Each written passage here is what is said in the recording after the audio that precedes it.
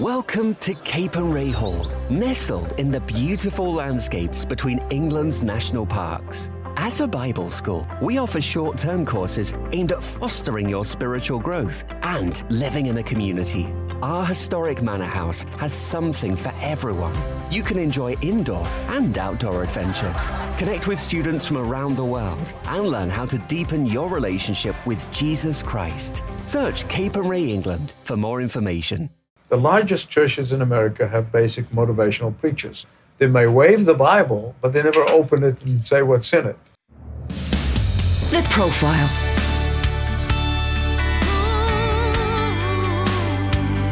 You're listening to Premier Christian Radio. Where faith comes to life.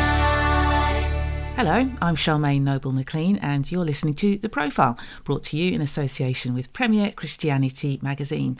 The monthly title, which is superb by the way, features interviews just like this one, and you can subscribe for just £3.95 per month by heading to the website premierchristianity.com/subscribe. Well, in today's edition, I talked to Dr. Michael Youseff. He's a regular preacher on Premier Christian Radio. You can hear him every weekday morning in his popular programme, Leading the Way. But it's been a while since we've had a chat with this 73-year-old who heads up a congregation of over 3,000, and he refuses to retire until Jesus tells him to. The ministry's grown to reach millions across the world, in particular in America, where his church is based, Australia and the Middle East, where he and his team at Leading the Way believe God's vision for the ministry is to see a further 1 million people become believers in Jesus by 2025.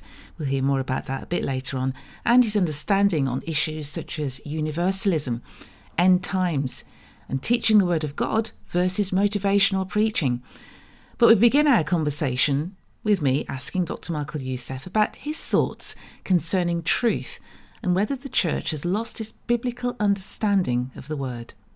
We're living in an age where the truth is getting all muddied and confused and circled, not even counting the sects like Jehovah's Witnesses and Mormons and so forth.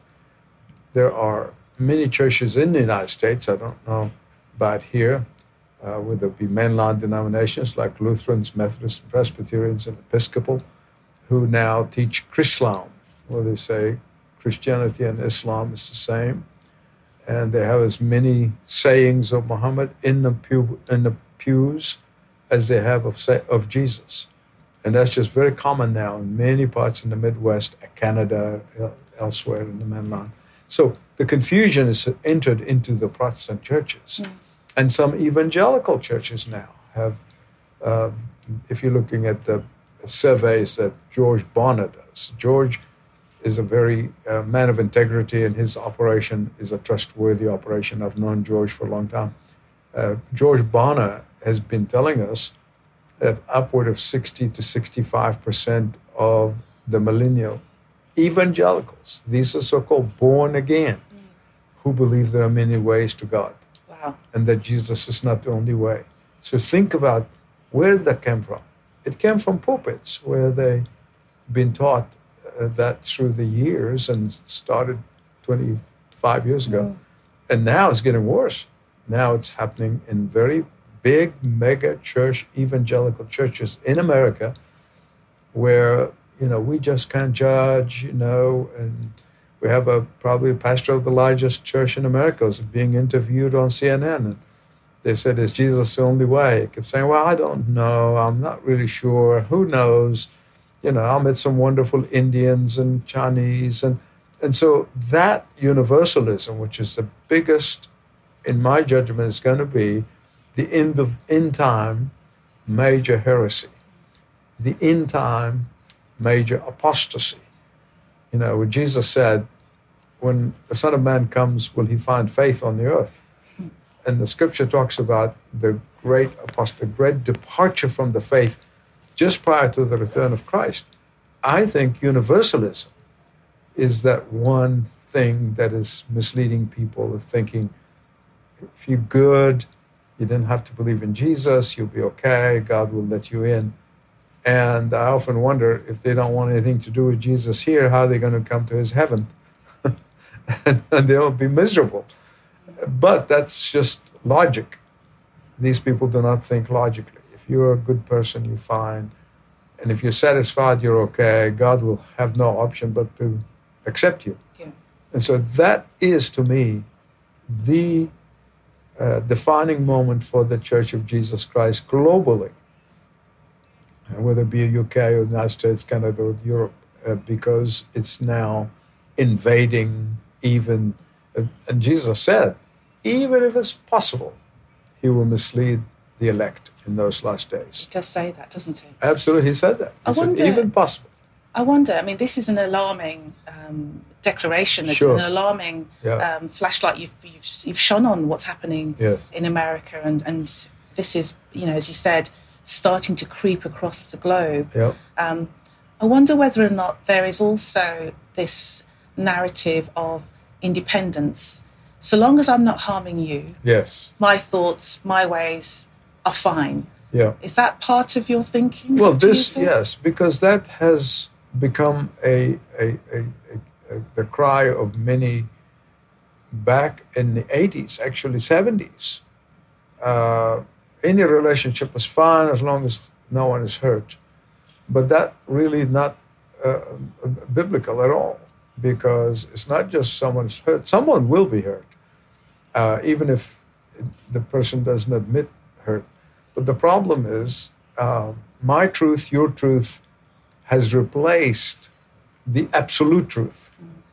And once you deny there is an absolute truth, there's objective truth that's not open to interpretation, not open for discussion. There's no grey areas. Yeah, exactly. Everybody has their own truth. And then they start, basically, when my truth start encroaching on your truth and vice versa, we see riots in the streets of the United States because one's truth is conflicting with the other person's truth. And so we have riots, people fighting each other, people are using a race as a division because they want to create that division. Marcus and Karl Marx basically said you create the division based on economics, the rich and the poor. So the Marxists in America and in the United Kingdom, I must add, because I followed the news here, realized that they couldn't do that because upwardly mobile people can be poor, but then they can really succeed if they work hard. So they said, that's not going to work. So the only division we can create is between the races. So they're creating a war between the races. But it's backfiring, thank God, in America, because now we have blacks and whites are coming together and said, hey, we're not going to buy into that division. That is artificial division because we love each other, especially the believers. Believers first. We love each other. And we have a very well-known lady in Atlanta. She's Dr. Martin Luther King's niece, and another activist, politically activist, blonde lady in our church. And the two of them wrote a book together. It's a fantastic book. I actually wrote the forward to it. And they said, we're not colorblind. That's the title of the book. And they talk openly, honestly, how they love each other. And this is more common than you realize. But they're trying to create a superficial division, which we, thank God, the alert Christian says, no, we reject that. That's not true of the believers. Where do we begin when it comes to understanding, or at least trying to put back truth in its rightful position? Not that it's ever moved away. Sure. Perhaps we're the ones who have moved away from it. From the dial. Yeah. But I know that through research, Barna included, Yeah. that Bible literacy has been cited as one of the problems. Exactly, yes. I go to a variety of churches because I like to see Sure. what is being said in different churches. I'm Sure. not a nomad, though. I've Yeah. got my own base. Yes. But I notice that compared to when I was growing up in Yes. churches, Yes. most people don't carry their Bibles to church No, anymore. they don't. No one's taking any notes. Yep. They're just sitting there listening to a mini sermon, as I Right. call them, Yes. which normally in quite a few churches Yeah. is really a motivational talk. It's a motivational talk. So how do we put things right, Doctor? Sure. And I know that this is a Absolutely. big question for Yeah, you, but you're no. doing this. You're teaching truth from and, the pulpit. And when you see the largest churches in America, this has happened in reality. This is not a theory. The largest churches in America have basic motivational preachers. No, they may wave the Bible, but they never open it and say what's in it. So when this happened, young pastor says, hey, if he can do this, then I can do that. So young pastors are coming out, stop preaching expository preaching. They're no longer preaching the Word of God, and they want to use with motivational preaching. And they think if they do that, they'll have a big church. So we're afraid of offending other people, which is Right. this universalism that you talked about. Yep. And our preachers, those who are supposed to be leading Yes. and guiding us Yeah. in the truth, are They're afraid, misleading. Yeah. are misleading. Yes. What's your message to that person in the pew? If we can't get the truth from Sure. the person at the front, Yeah. what would you say to the person who sat in the pew Yes. wondering, It's vitally important. If you are a person sitting in the pew and you have any authority whatsoever, then hold the pastor accountable. I tell people every Sunday, literally, I said, you open the scripture, and if I'm saying anything that is not in the scripture, you need to come and either talk to me or you talk to some of the elders, because it's very important. If you have any authority whatsoever, but if you don't have any authority and you can't do anything about it, you'd better put on your running shoes and run. Run out of that church, because your soul is what matters in the end. Your eternity, your accountability to Christ, that's really the most important thing. So don't get hung up on, being in this church. I was talking to a lieutenant governor of our state many, many years ago. And he would say to me, I would have left my church a long time ago because they don't preach the Word of God anymore. But because my grandmother was buried there in that Right. church, I said, look, if your grandmother found out what's going on now and the preaching that's going on, she would get up and run. I said, you need to run, because Yes. in the end, you cannot be tied to a tradition or denomination or a church based on history. loyalties? Just so loyalty because of the family or whatever Sure. it is. In the end, your soul is what matters. And Jesus said, what profits a man or a woman to gain the whole world, loses their own Loses soul. Yes. So don't be like the frog in the water, and the heat is heating up, and in the end, by the time you wake up and realize what's happening, is dead. But what would you say to the person who might be listening, who perhaps doesn't know what solid biblical teaching looks like? I mean, they're listening Yeah. to us now, Sure. so God willing, they'll have a flavour of that, Yeah. they'll get a sense of it. Right. But in their own church, they may not actually realise, well, perhaps they would, but, maybe a younger person Yeah. who is, gone along to a church because their friend has Right, invited them, right, yeah. but yet there is not something quite right there. How do we, Well, how do we identify what truth Sure, looks ask like? the hard questions. Ask the pastor, do you believe that the baby in the manger was God of very God? And do you believe when Jesus said, I am the way, the truth, and the life, that means no other ways to the Father except through Jesus? And when the Bible says there is no other name under heaven given to men by which they are saved, do you believe that 100%? Do you believe that he actually rose from the dead on the third day, physically, bodily, rose from the dead?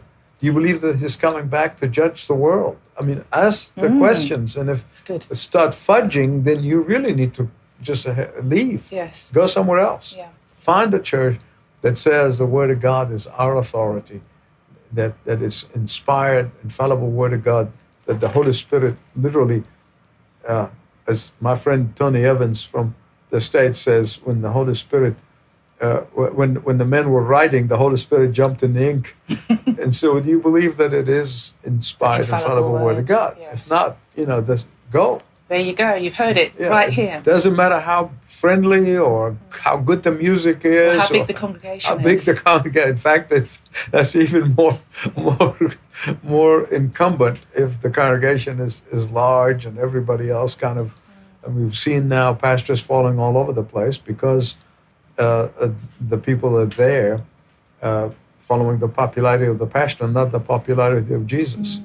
My friend Jim Simbler from New York, Tabernacle, said, he said, Sunday morning attendance is an indication of the popularity of the pastor. Wow. Wednesday night prayer meeting is the popularity of Jesus, not the Yes. pastor. Yeah. And I think that's said it all. you've given us a parameter Right. by which we can decide whether or not this church is offering the right food for me, Yeah. the truth, Yeah. rather than a plastic version of the truth. Sure. Or a complete, just nothing like the truth. Or so-called felt needs. Or felt needs. Yes, indeed. that's always a buzzword, felt needs. I'm thinking now about those pastors, the ministers, the vicars, Yep. and I can remember hearing over the years of my time here Sure. at Premier, how many are stressed. Yes. They don't have the support they need. Yep. They're internally combusting because of it. Yep. And then I remember hearing a pattern of there are many who don't believe in some of these truths that Right. you've just shared with Sure. us. They don't believe the virgin birth is absolutely, literally true. Yep.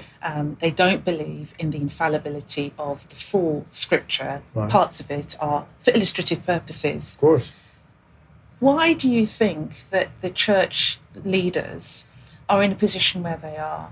Is it because they are themselves ill-equipped? Yes. They go to theological school, hopefully, of some sort. They're under some sort of authority figure, Right. accountability. Exactly. Or is it really that they are being swept away by popularity and, the desire to have a big church as popular and it appeals to the masses? Right. What's gone wrong in that for that person who's in that position of leadership? It depends, because we are not to judge motives. We don't know what the motives are. I never try to judge people's motives. I judge the fruit. I tell people I'm a fruit inspector. So you just look at the fruit. Now, some people are under authority. The Archbishop of York recently said to the clergy, and this is documented, it's not a hearsay, that if you don't agree with the marriage of homosexual couples, same-sex marriage, so-called, leave the church. I mean, that is just a very clear, you're not welcome here. So the pastor has to make a decision. There are other independent churches where they build the church around their charisma, their personality, not around the Word of God. So wherever there's varieties. It doesn't matter what the motives are. It doesn't matter what the reason for their departure from the truth is. What matters is, are they in the truth? Right. Back to basics. Back to basics, or are they not? That's really the bottom line. Doesn't matter how they got there. There's a church in Texas recently, and I'm talking about a couple months ago. They called a young pastor. The young pastor comes in, sat with the elders after he'd been inducted in as the new pastor, and he handed them a book of by another megachurch pastor, and he said, "This book reflects my vision for this church, and I want you to read it, and we're going to discuss it." So the elders would go and read the book, but thank God the elders were so literate biblically. So the next meeting they had, and he thought they were discussing the book, they fired him. They said, instant. They said, yeah, absolutely. I love to see that happening all across the UK and the United States. I think this is a very unique situation, but I think it would be wonderful if the elders in the pews are more alert and are, in fact, knowledgeable enough to realize that this person is coming here to build the church not based on the Word of God, but on a vision, so-called, to have a big mega church. And this is the way we're going to go. Now, I'm not saying that happens very often. It should happen more often than just this one incident that I happen to know one of the elders. And so those lay leaders in the church have responsibility. They're going to face Jesus one day. Lay leaders in any church, whether it be a denominational church or a non-denominational church, they're going to have responsibility. They're going to face Jesus. I tell people, I said, I live at 73 years old. I'm just barely beginning my ministry. I tell people, I said, I live by what I call the audience of one. What am I going to say to him? And that's not only pastors, preachers, evangelists, but also lay leaders, elders, deacons. They're going to have that audience of one. Yes. And the Lord is going to say, why didn't you say something? Why didn't you do something? When you saw the pastor heading in the wrong direction, Yes. why didn't you do something? And I think that's just places the responsibility where it belongs, not just on the pastor, because now he can wander off and he may need somebody to kind of challenge him. And I think we all need to be challenged. I'm challenged all the time, and I'm happy to receive it. But lay leaders have responsibility. Pride seems to have fixed itself into our churches, doesn't No it? question. When Jesus, you see, when the truth is out, everything else is in. Sinfulness, pride, image, all of these things that are just going to be a conformity to the culture.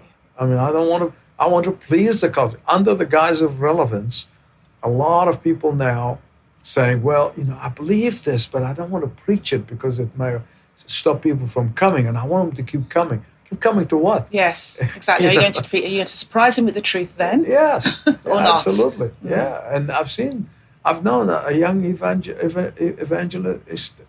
evangelical pastor. There's a big, mega church. I've known him 35 years ago. It was on fire for Christ. And then as the church got bigger, he started softening because he said, I want these sinners to come to hear the gospel. But then he watered the gospel down.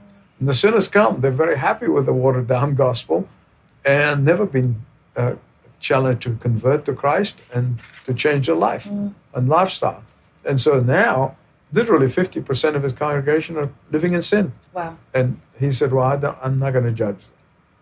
But God's going to judge you for leading him like that. He'll pay a hefty price for that, but the lay leaders Also. in that church are going to pay a hefty price too. Because they saw what's happening, but they said, they're coming. The vision is to have a church for sinners. Well, of course, it's a church for sinners, but sinners who acknowledge they're sinners. I tell my Jewish neighbor, I say, because he said something about, you're a man of the cloth. I said, I'm a sinner. And so are you. Yeah. I said, the difference between us is I confess that I'm a sinner, and I confessed my sin and received forgiveness and eternal life. But you confess you're a sinner, but you don't acknowledge that you need a Savior to deliver you from your sin. These are some very heavy, weighty messages that we're listening to today. Sure. And it reminds me, Doctor, of I have a best friend. Well, I've got a very small number of good Sure. friends. But my very best friend isn't a believer. But I believe she'll come to the kingdom. Sure. But she's the one who will tell me the truth when I'm wrong. Yeah. And that's why I value her the most. Absolutely. She will never let me get away with, pretending, but my narrative of my version of events is this. Because we all embellish. And she knows me well enough to know, actually, Charmaine, that's not true. And you need to go back to the God that you say you love and ask for forgiveness. Wow. That's why I know she's got a place in the kingdom. She must do. We'll get her there. A friend of mine in Singapore called these pre-believers. Yes. They're Teaching us a pre-believers. thing or two, right? They're enlightened, but they haven't got there yet. Yeah. So they're on their way. Absolutely. So we have the challenge of leaders in our churches who either are afraid or have in straight denial or don't even realise because they're not being held accountable that they are straying away from the truth of the gospel and therefore they are accountable for all of the people in their church that they're supposed to be leading. Yes, of course.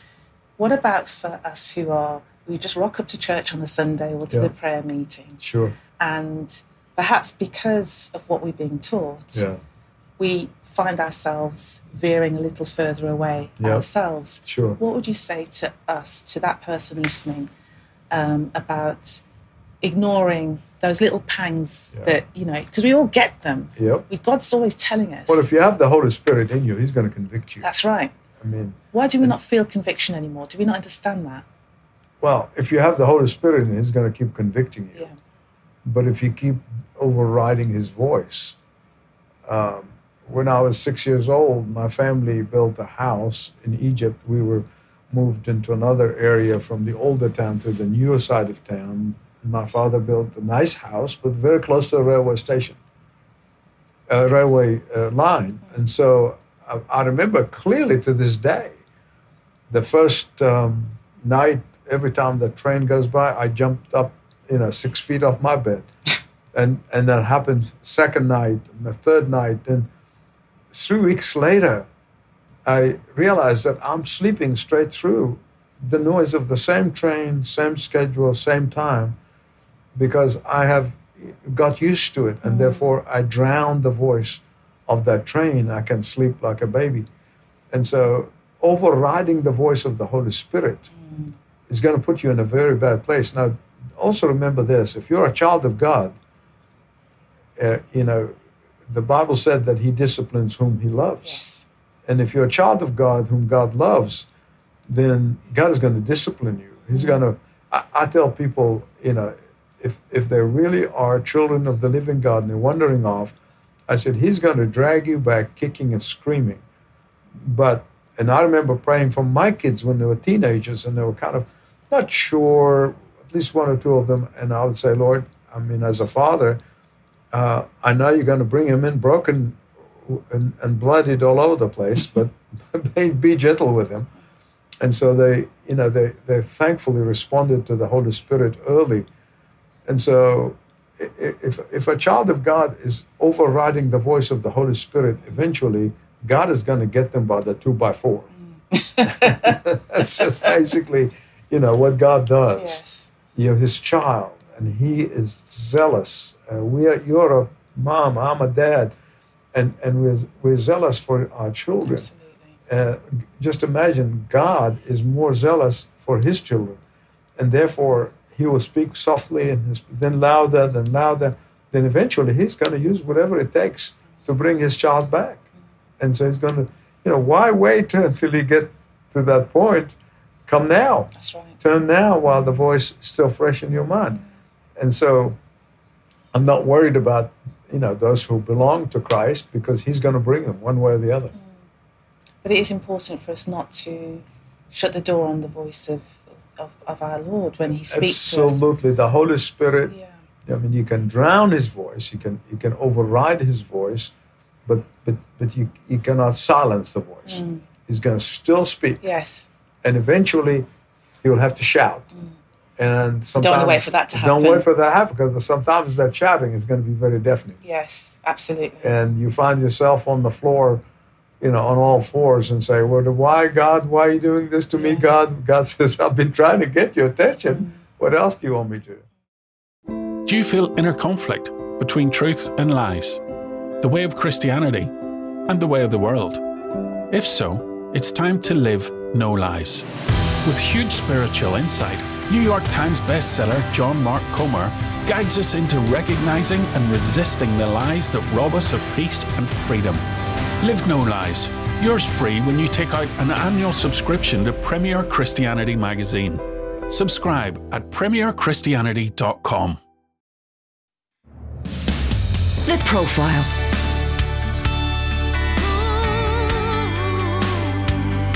You're listening to Premier Christian Radio. Where faith comes to life. Welcome back to this edition of The Profile, brought to you in association with Premier Christianity magazine.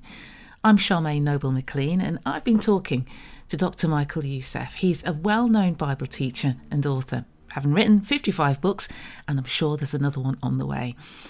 In this section of our conversation, we'll hear how he was almost aborted, how he escaped Egypt, almost losing his life, and what he believes God is looking for from him.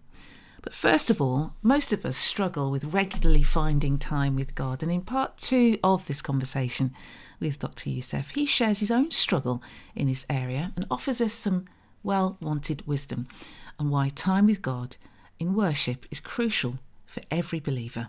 Well, part of my testimony, and I have it in books, is that I planted this church, and it was growing fast, so I was running in the early days. I didn't have any pastors to help me, which I do now. I have a wonderful team of pastors. And so I was, all of a sudden, my prayer time got shorter. It's in the car. My study boiled down to just the passage that I'm preaching from. and not spending time with God. And then I got hit with double pneumonia, where I just could not move for 2 weeks, literally. And that was God striking you there. Yeah, exactly. It's a 2x4, finally. Yeah. And a doctor friend of mine said, I need to put you in hospital. I said, no, I know what's happening. Just give me antibiotics. Eventually I'll recover. I know what God is doing. He's getting my attention. And sure enough, it's happened. And I just poured my heart and my eyes out to the Lord. And the Lord says, well, you cannot minister to people until you minister to me. Oh, wow. And I'm speaking to all the pastors who are listening right now. And at that moment, I must admit, I've been in ministry for many years. I said, what does that mean? I minister to you, Lord. I mean, I was listening, talking to God. And that's why my newest book is Empowered by Praise. And it comes out of all these crucible experiences. And they're about praising and worshiping me on an individual basis, not just when you go to church. Yes. Because we think praise is just a praise band and singing. No. Praise, life of praise is an individual time daily spent with God in worshiping and praising Him and studying His Word. And would you believe it that this was 1991, and to this day I can sit here, all these years, I can tell you, I probably made 3 or 4 different breakfast appointments in all these years. An emergency. And the reason I don't have breakfast appointments is because the first fruit of the day, that's what the Lord taught me back then, 91, that the first fruit of the day belongs to the Lord. Amen. And so I don't use an alarm clock to wake up. The Lord wakes me up early, and I spend time with Him, praising and worshiping, and then studying the Scripture, going through the Bible. Each year I go through the entire Bible once a year. It's now I used to say 24 years. Now it's almost 29 years of doing this. As I study the Scriptures, I read the Word of God. It's a bit like Jeremiah, I guess. Spend time with God in prayer and praise. And I found in those early days, and to this day, because I've just finished my 55th book, and I discovered, that I have been accomplishing. And that was a very immediate, literally, back then. I'm accomplishing more in less than a day than I used to accomplish in a week. You know, God multiplied. We tell people to tithe money. Well, this is biblical. It's sound. It's great. It's wonderful. I do it even more than that. But how about tithing your hours, tithing your day to the ministering to the Lord in praise and worship and adoration and studying of His Word? So that's what God taught me to do those many years ago. And I'm just thrilled that God was gracious to me. There was only double pneumonia. It wasn't something more serious. I mean, double pneumonia is pretty serious, it actually, was. isn't And it? it put me to bed, and I have, put me to bed in 2 weeks. And normally I bounce back. But that was not the case. God wanted me there until He got my attention. I'm sure someone listening will resonate with what you've said. And I'm actually thrilled to hear you talk about God calling you to worship Him, to praise Him, to minister to Him. Literally heard the same thing said this weekend via a minister. And now I'm hearing you say the same thing. So I take that's confirmation that there is, God desires of us to lend Him to give our time to Him, to worship Him. Rightfully so. He is above all. But yet we find ourselves busy doing other things. So if there's one thing that comes out of this conversation is that we tithe our time to Him. Absolutely. Even though we are doing good. I mean, I was not doing anything, bad or illegal. We're busy doing good. I was busy serving. But God is a zealous God. Yes. He's a zealous God. And if He's given us 24 hours a day as a gift, what do we return? Back to Him. Not just serving. Serving Him is one thing, ministering to Him is another. And I think that is something become vitally important. And I think it transformed my ministry. And I hate to think what it would be now, 30 plus years ago, if I was not obedient. Yes. If I just kept going. I don't know. I don't want to even contemplate what would have happened. So I'm so thankful to the Lord for his 2x4. Sometimes it works. In fact, I know it often works. Yes, yeah, I hear that. But you've been giving us some really powerful messages, Dr. Youseff, and I want to talk to you in a while about your vision for leading the way and your ministry in the years ahead. But as you reflect back on your, 55 books, years of ministry, what is the thing that stands out most to you? I mean, you've talked about God falling you, pulling you by your 2x4. Right. What is the thing as you look ahead to the future, as you reflect back, what is the thing that stands out most to you in terms of what God's called you to do? I think that for me, the different stages in my life, number one, start with my birth. My mother nearly aborted me. If it wasn't for the intervention of the pastor, I wouldn't have been born. Then, throughout that time when I was rebelling, because I didn't want to go to the ministry, my brothers were successful, I want to be successful like they are, I didn't want to go to the ministry, because I felt that's for losers. That was basically my attitude in my late teens. And so I wandered off, God brought me back, then supernaturally delivered me in the late 60s, from Egypt, escaped literally with the clothes on my back, and I would have been dead 48 hours later. And so I go back at all these milestones in my life. And then, of course, as I shared with you already, the pneumonia and the Lord wanting to minister to him, not minister to others, before I minister to others. And so all of these milestones is like stones of remembrance, as you see in the Old Testament. Yes. And I go back to all these stones in my life of remembrance. And I say, God did this, and God did this, and God did this. And therefore, the one who did all of this, he's going to, bring me safely home. And we had a new members lunch not long ago. We have one every 2 months. And the 15-year-old young lady said, well, how can I pray for you? I said, well, I'll answer that question the way I answer all everybody who asks that question. And that's to pray that I finish strong. At 73, I'm now, while I'm grateful to the Lord for the energy and health and everything else that he's given me, but I could go home tomorrow. It doesn't matter to me whether it's tomorrow or 10 years from now. I just want to finish strong. I don't want to limp into heaven. I want to go running into heaven. With some serious trainers on. That's right. Exactly. Yes. What does strong mean? Let's be specific. What does finishing strong really mean? Finishing strong meaning finishing on at the very center of the truth of the Word of God, and not fudging the truth or watering down the truth, but stay very strong on the truth of the Word of God, and serving for as long as He gives me energy to serve. And I think that was the Apostle Paul's basically final. He said, now I fought the good fight. And in the sense, he's finished strong.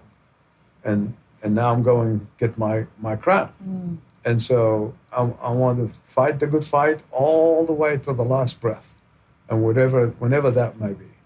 We hope to see you in that place. Amen. When we meet again. Yes.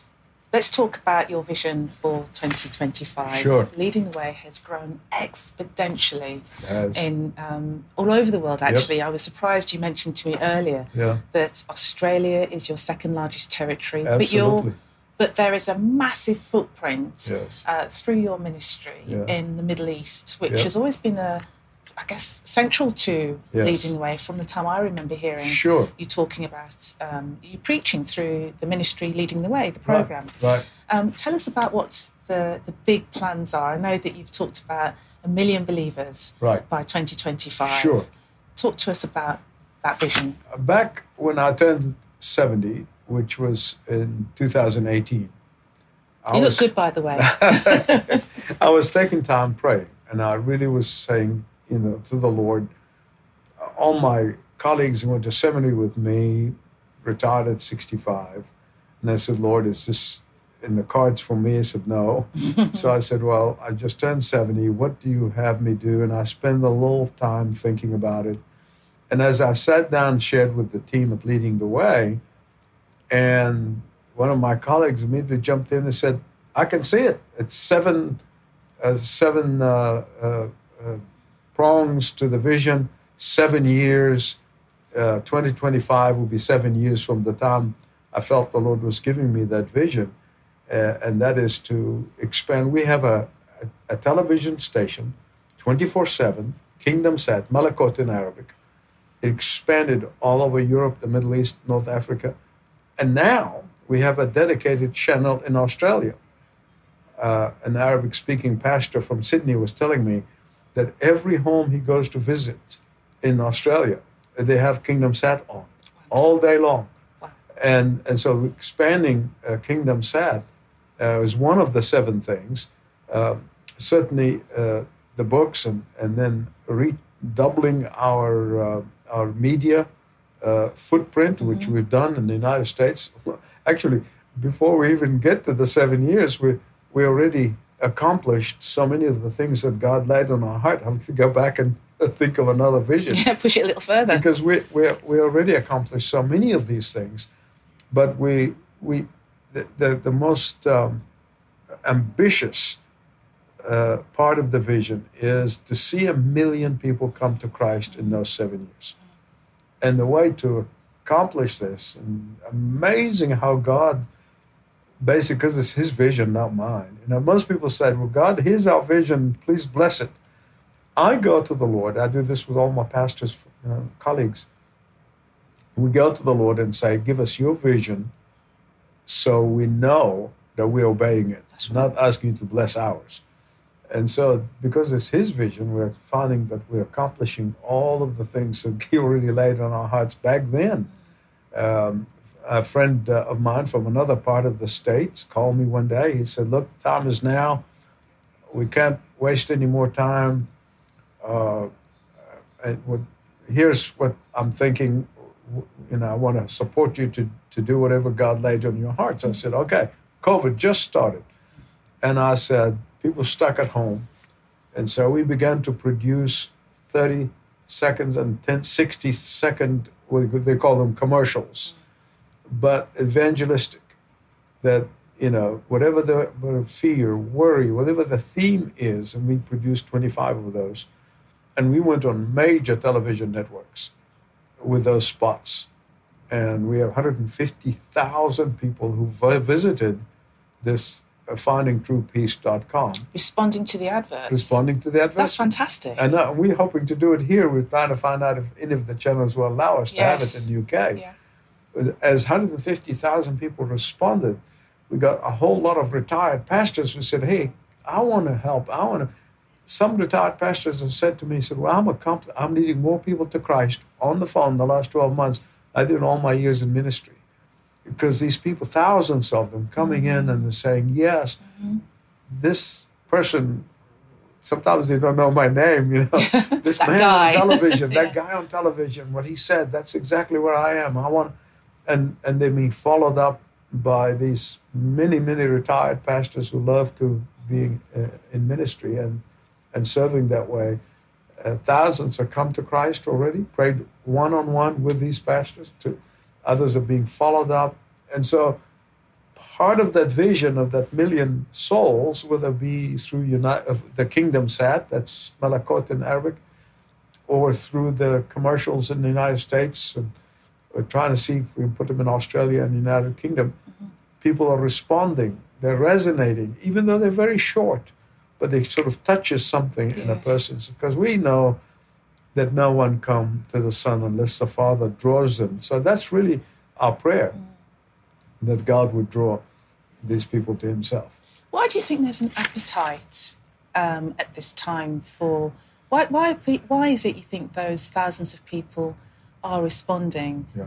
Is it something in the midst of this pandemic that God is allowing people to be open? In talking to people, all of science, all of the technology, all of our military might, and a tiny, tiny, tiny little virus that nobody can see except with a magnifying microscope has really brought the world to its knees. And all of a sudden, people are wondering, what's this all about?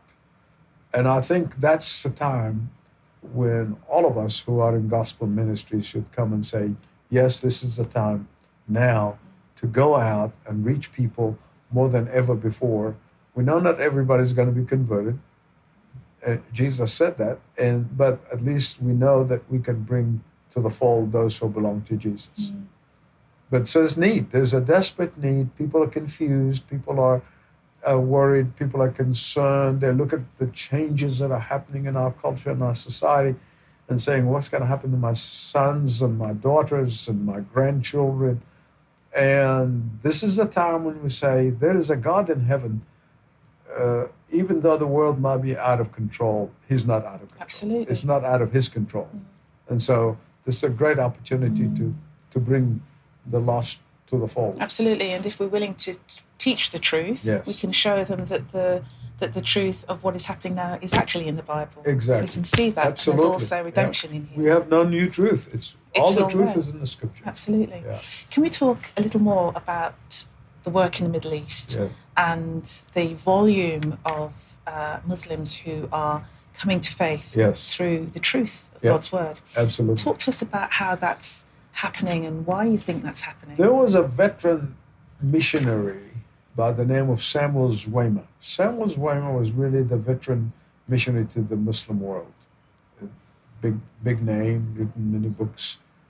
And he said, and he only led one man to Christ in all his years in the Middle East, living in the Middle East.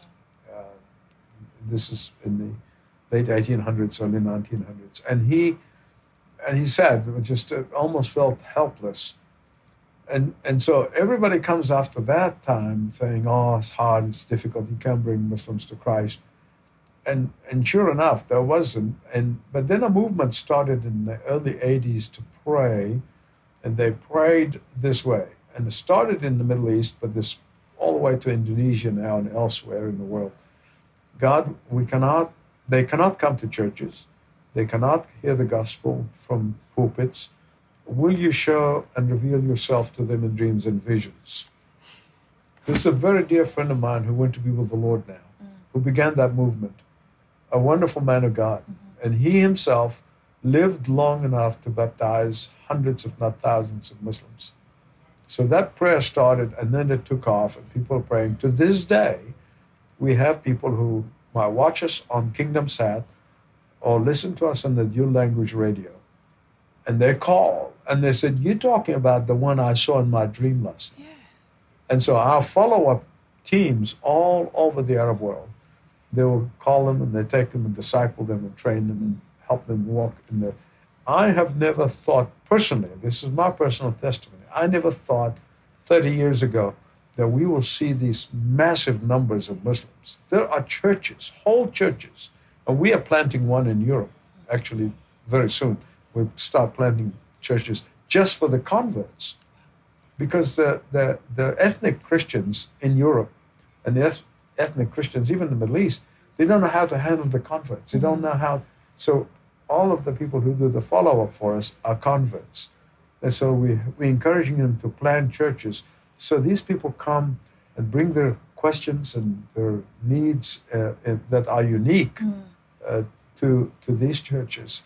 And there are whole churches made up of, what we call them, the Muslim background believers, MBBs. Muslim background believers. Okay.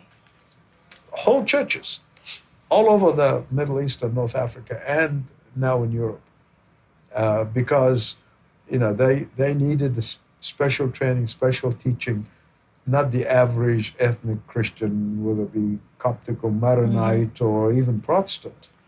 And so we're seeing this, and we just shake our heads and say, praise God. That's Absolutely. He's the one who did it. Absolutely. Fascinating to hear where the call for the dreams came from, because I constantly hear about Muslims having these vivid dreams about Jesus, and that's what, connects them. It started in 1982. That's fascinating. By a 1982. small group of believers in the Middle East who started praying and fasting. And I think 2-3 of them that I know have gone to glory. They'll be very surprised to see how that tiny little prayer meetings that they started. I was doing a crusade in Indonesia, right, at the soccer stadium in Jakarta. And I met people who came to the Lord through dreams and visions. My goodness. And I said, well, it goes from Middle East to Jakarta, Indonesia, and everywhere else. So that is the work of God. It's incredible. God's work. And when you partner with him, Yeah. it's something that looks so small. Look what can happen, as you've said. Exactly. Exciting. And we're just kind of serving that community. Yeah. Wow. I want to ask you about, you talked about how these Muslim background believers, new phrase I'm learning now, and the difference between their experiences and engagement with the church, or at least Christians, versus those who are in the West, Europe, in the UK, for example, or even America. My experience tells me that many, not all, but many, disregard Christianity because we just don't represent ourselves very well. We apparently, according to those I've spoken to, we stray left and right. We say one thing, our book says one thing, but then we go and do something else and tell everybody it's okay. What do we do about that? How do we... Is there anything we can do about it? It was Mohandas Gandhi who said, when I study about Christ, I want to become a follower of Christ. But when I see Christians, I don't want to be a Christian. And terrible. And that is, unfortunately and sadly, is the case. In the early church, they saw the life of the believers, and that attracted them to Christ, and they saw their commitment, dedication for the risen Christ. But unfortunately, that's not the case here. But the most important thing I would say in these situations is don't look at me, look to Christ. He's the one. And so many of the media programs now are focusing on Christ in the Muslim world.